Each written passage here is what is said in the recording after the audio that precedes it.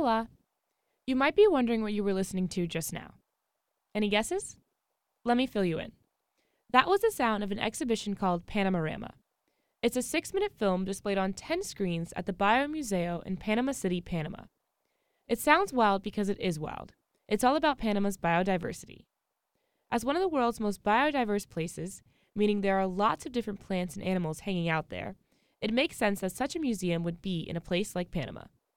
What might not make sense is what I was doing there. To explain that, we'll have to go back 10 years.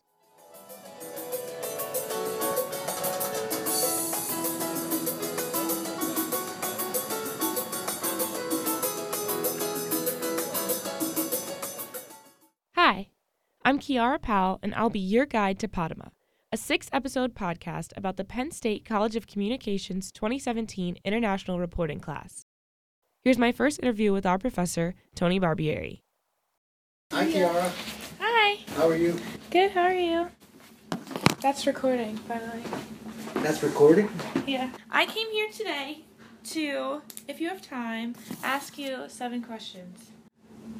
Do you have time? For 7, not 8, though. Tony is a funny guy. He spent 35 years working as a journalist, 10 years as a professor, and 9 years so far teaching this particular class. He says it wasn't started on a whim. Well, there was a need for it. 2 things happened. The university 10 years ago decided to put on a big push to have more study abroad for students. But they realized that not everyone can afford an entire semester in Italy or Spain. So they began to look at promoting more of what are called embedded programs, which is what our class is. So we go away only for a week or 10 days, but it's not the full semester. The second thing that happened was both the dean and the department chair at the time decided journalism students in the college needed more exposure to the world than they were getting. So, international reporting was born. We're not training you to be foreign correspondents. We're training you to have a more global outlook, broaden your horizon.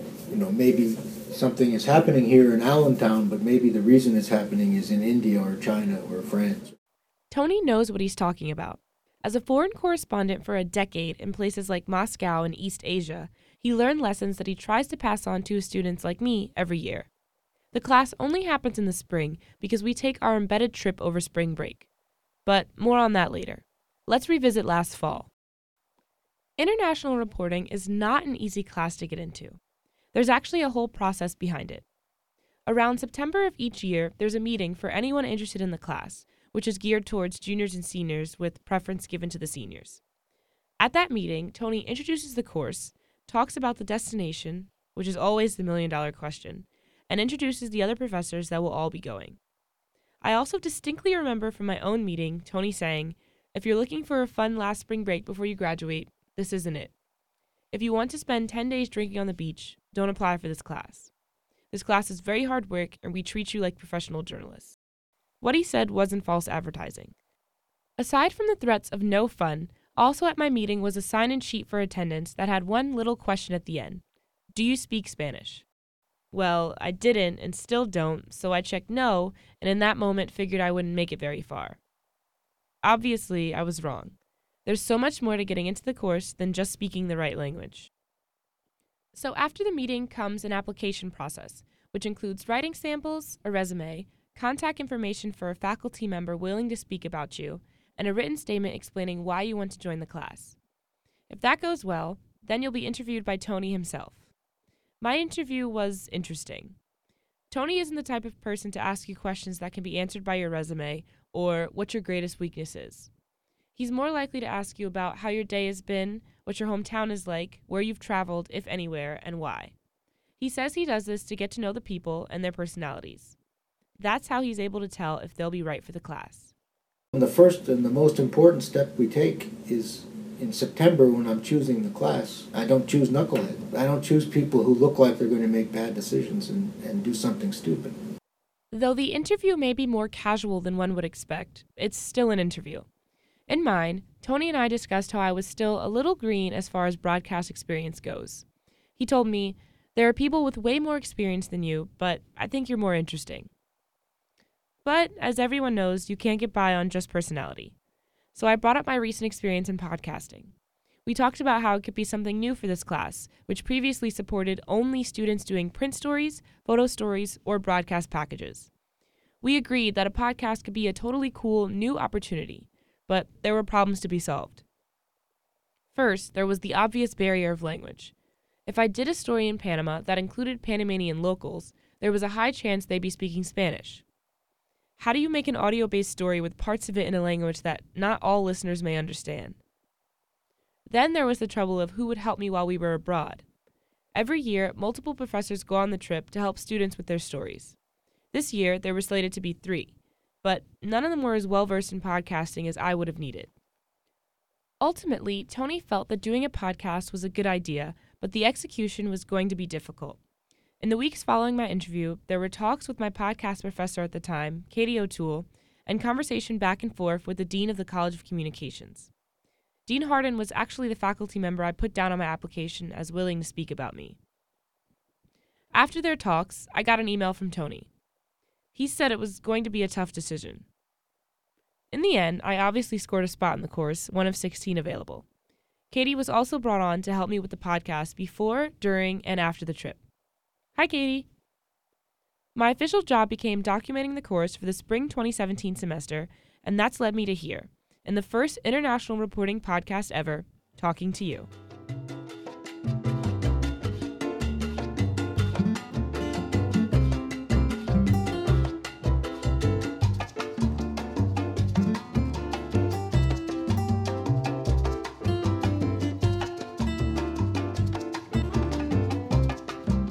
So, why Panama? I always get asked this. Initially, we started with the idea that we would go to Asia 1 year, Latin America, and Africa. I think the great stories are in the developing world. The class has been to South Africa and Greece 1 time each, and China 3 times. This trip was the class's 4th to Latin America. We've been to Brazil, and we've been to Mexico, and we've been to Cuba. And so where else is there? Well, Panama struck me as really interesting because they just had the canal refurbished and reconstructed. They're having a lot of political turmoil there, and it's an easy place to work because Panama City is a very international city.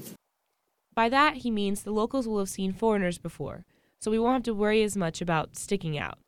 It's cheap, the weather's good, or at least it's warmer than it is here. So all these are reasons that go into planning. Tony isn't the only one who plans where we go each year. This class and the trip embedded within it are both group endeavors. So, Tony gets input from others on where to go. One person with good recommendations is Helene Eckstein, a Penn State alum from what was then called the School of Journalism and is now the College of Communications. She's one of the donors who helped make international reporting possible. Helene is the type of person who makes me say, I want to be like her when I grow up, even though I'm already in my 20s. Here's the backstory of how she got involved with Tony's class. Well, there were some very bright people at Penn State. And there was this woman, and her job was director of development, which means they're people who get alumni to send money. And she had seen that I had given quite a nice contribution to the College of Communications. Not like the huge things that you guys get, but a nice one. She said to me, "Hi, Helene. There's somebody who I think you would click with immediately. I think you should have lunch with him, and we'll come and meet you, and the two of you are going to hit it off. I know it. And he's starting a new class, and it's your thing." So I met with her and Tony, and Tony told me what it was going to be. And I said, wow, this is incredible. I think it's a fantastic idea. I want to support this. It's people like Helene who help cover hotel rooms, flights, and other costs associated with the course to help make it possible year after year. There's so much that goes on before we can leave. The first half of each semester is dedicated to hashing out story ideas and completing group projects to learn more about the country we're visiting. We're also reminded of everything that could possibly go wrong thanks to representatives from risk management who visit the class. That's the university's way of making sure that we know how to keep ourselves safe in a foreign country. Risk management people ask questions like, if a fruit vendor standing on the side of the road says, "Welcome to my country, thank you for coming," I want to give you a piece of fruit, your choice of a banana or an apple, free of charge. Do you take the banana or the apple?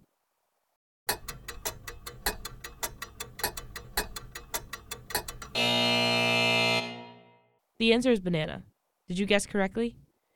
Since the skin is thicker, it's much less likely to have been tampered with, and is thought to be safe to eat. Free fruit aside, we also get visitors who are citizens of the destination country or who have at least been there before.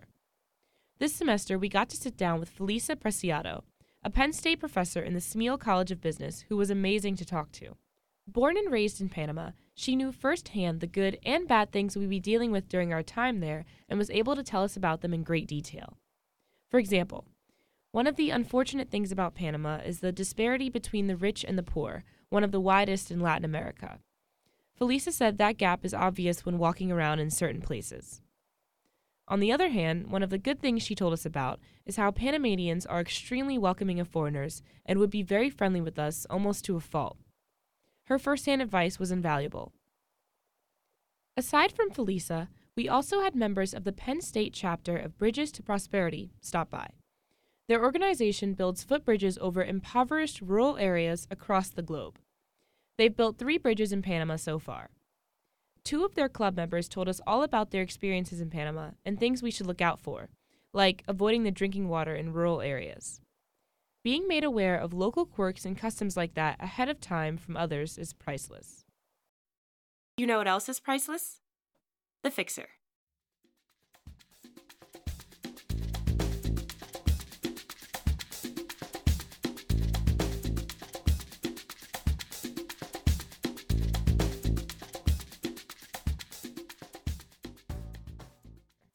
A fixer is often a local from the country you're visiting, usually a freelance journalist of some sort, who can help you with a bunch of different things. From understanding local customs, to finding story ideas or sources, to helping you connect with an interpreter, your fixer is there to help you understand the country you're in, so you can focus on the story. My first impression of our fixer was, wow. Young and handsome with round glasses and a full beard was not what I expected, but it was definitely a nice surprise. My name is Alfonso Grimaldo. I'm your local Panamanian advisor, basically. I've worked as a liaison between you and the local contacts, depending on what each of you needed. Before that, I helped you guys develop ideas for different storylines. But after you arrived, it was mainly getting the contacts and the interpreters, and then just making sure none of you went into red zones or died. So far, successful. This was just a side position for Alfonso. He also works full-time. I am the co-founder of Nueva Nación, which is a digital journalism platform for data journalism in Panama, the first of its kind. Alfonso said he got the job as our fixer because his Nueva Nación co-founder referred him to Tony for the position. I had never done something like this before, but I have a very engaged entrepreneur spirit. I like opening companies, I like stuff like that, so I thought, hey, if there's a demand for this, I might as well structure something up. And there I talked to Jacob. He's a very good friend of mine. He had an idea like this about a year ago, like, hey, we should bring college students to Panama, but to do internships. So I immediately contacted him and said, I think the universe is throwing us a chance to get this started. So we took it. And what do you think so far? It's been pretty fun. I mean, it's been great to get to know you guys, and also it's been great to give out all these ideas that I had about possible stories to you guys. And it's also been very interesting to get your perspective on the country, because I'm very much in the business of development of the country. So I'm always interested in hearing outside perspectives. Alfonso says he's glad the class chose to visit Panama because it's important for Americans, especially students, to experience another country and learn how the United States' actions affect other nations. I took it upon myself to make sure that you guys, since you are going to be journalists in the 21st century, with Russia on the rise, China on the rise, and really we're starting to see an escalation in tension in the world, it's very important for you to be aware that it's not just local news that are important, but it's also what are our generals doing about keeping the situation safe in Eastern Europe, or how are we making sure that radical Islam is not going to be a problem for the Western Hemisphere in the long run, and stuff like that. So I think being a US citizen is a very high responsibility nowadays. So that's why I wanted to like impress upon you that fact. It was nice to have Alfonso looking out for us once we got to Panama, but of course we still had to look after ourselves. Some of that work would take place before we even left, in the form of vaccinations. The vaccines, it seems like such a small thing, but it's not, because the most important thing to me is your health, that you come back safely. So it's different for every country we've ever been to. Some don't need vaccines at all, and some you need 3 or 4. Panama has historically had a lot of health problems because of where it is, its climate. So, this is more of a challenge with malaria, with yellow fever, with typhoid, and all this other stuff, than, say, when we went to Greece, which is like going to Pittsburgh. We were all advised to get vaccines: typhoid, yellow fever, and malaria, with a just-in-case supply of anti-travelers diarrhea pills. This was all in addition to being up to date on tetanus and hepatitis A. When you get vaccinated, those drugs come with many a page of instructions, so you know exactly what you're taking, how to take it, and when. Of course, there's always one person who misses the memo. This time, it was one of my classmates, Matt Martell. Yeah, I didn't have a good experience with vaccinations. I went to the doctor in December when I was home for Christmas break. He told me he wanted me to take malaria pills. He prescribed anti-travelers diarrhea pills, and he prescribed typhoid pills. So Sunday, I was supposed to start taking the typhoid pills. I guess the prescription for typhoid pills was supposed to be one every other day for 4 days. That's what my doctor told me. I go to take the typhoid pills. I look at the bottle. The label says take twice a day for 10 days. So I was like, maybe my doctor, told me the wrong thing, or ended up giving me a different medication for typhoid than what was previously expected to be given to me. I don't know. So Sunday morning I take the pill. Sunday night I take the pill. Monday morning I wake up. I'm going to take it again, twice a day. Take it. Around, I want to say 11, I feel really nauseous. And my head starts spinning. The nausea goes away pretty shortly after, like around, I want to say 11:30. All of a sudden, I'm talking to my friends. I went down to the student newspaper, Daily Collegian's office, and I was trying to get work done there before my class, and they say, "You sound funny." I was slurring my words. I was very, very loopy. And I'm thinking to myself, crap. Did he actually want me to take it once every other day for 4 days, or twice a day for 10 days? I wasn't really sure. Matt tells me he tried to call the doctor's office on Sunday when he first wasn't sure about the dosage, but they aren't open on Sundays, so no one answered. He tried to call again on Monday, but everyone was out to lunch, so no one answered. So he lies back down and waits, since he has an appointment with a different doctor at school to get his yellow fever vaccine. If you're keeping track, he's at 3 pills in less than 48 hours at this point. I get to the doctor's office, I tell him what's going on, and he's like, "Oh, by the way, what was the name of that pill?" Matt couldn't remember at first. He said the name, and I said, "Yeah, that's it." And he goes, "That's the traveler's diarrhea pill." So I had been taking an anti-diarrhea pill as it was prescribed had I had diarrhea. But I didn't have diarrhea. So all the side effects were magnified. Matt said this was the most panicked he's been the entire semester about this class. I've never taken typhoid vaccine pills before, and I guess I still haven't. I was kind of freaking out about the whole thing, but we got it squared away. False alarm, we're good. He didn't end up needing a refill on the pills because he was already prescribed 20 of them, which according to doctor number 2 is way more than anyone should ever need. So Matt still has 17 left. He also swears that he took precautions against this sort of thing. I Googled both drugs to make sure I didn't confuse them. The traveler's diarrhea pills, they're also meant to treat typhoid if you have it. So when I searched into WebMD, it came up as a typhoid antibiotic. So I'm thinking, all right, vaccine, antibiotic, whatever. The doctor actually said if you had taken the typhoid pills at the same time as the traveler's diarrhea pills, they would have canceled each other out because the traveler's diarrhea pills would have killed the typhoid vaccine anyway. Wow. I don't know. So a lot of confusion. So back to work.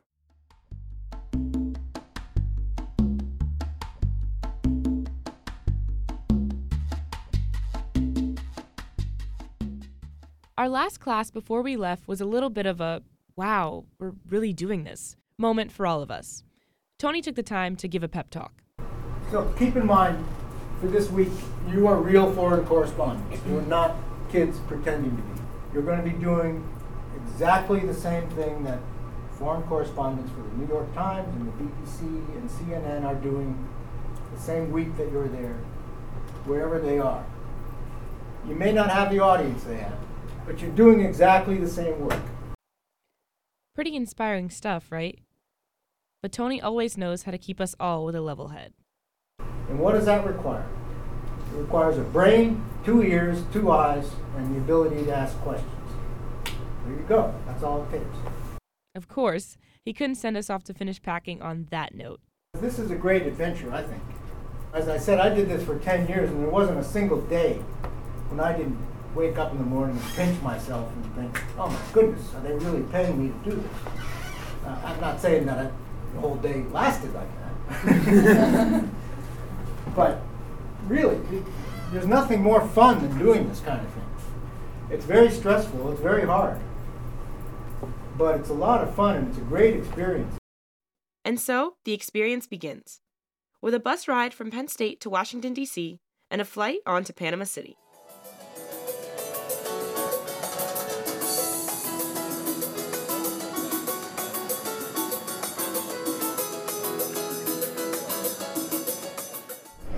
So when Panama emerged from the sea, the geological forces made this last connection between North America and South America, and that moment it started many events, for example, the migration of the species. Find out why Panamanians feel responsible for the rise of civilization. Next time on Panama.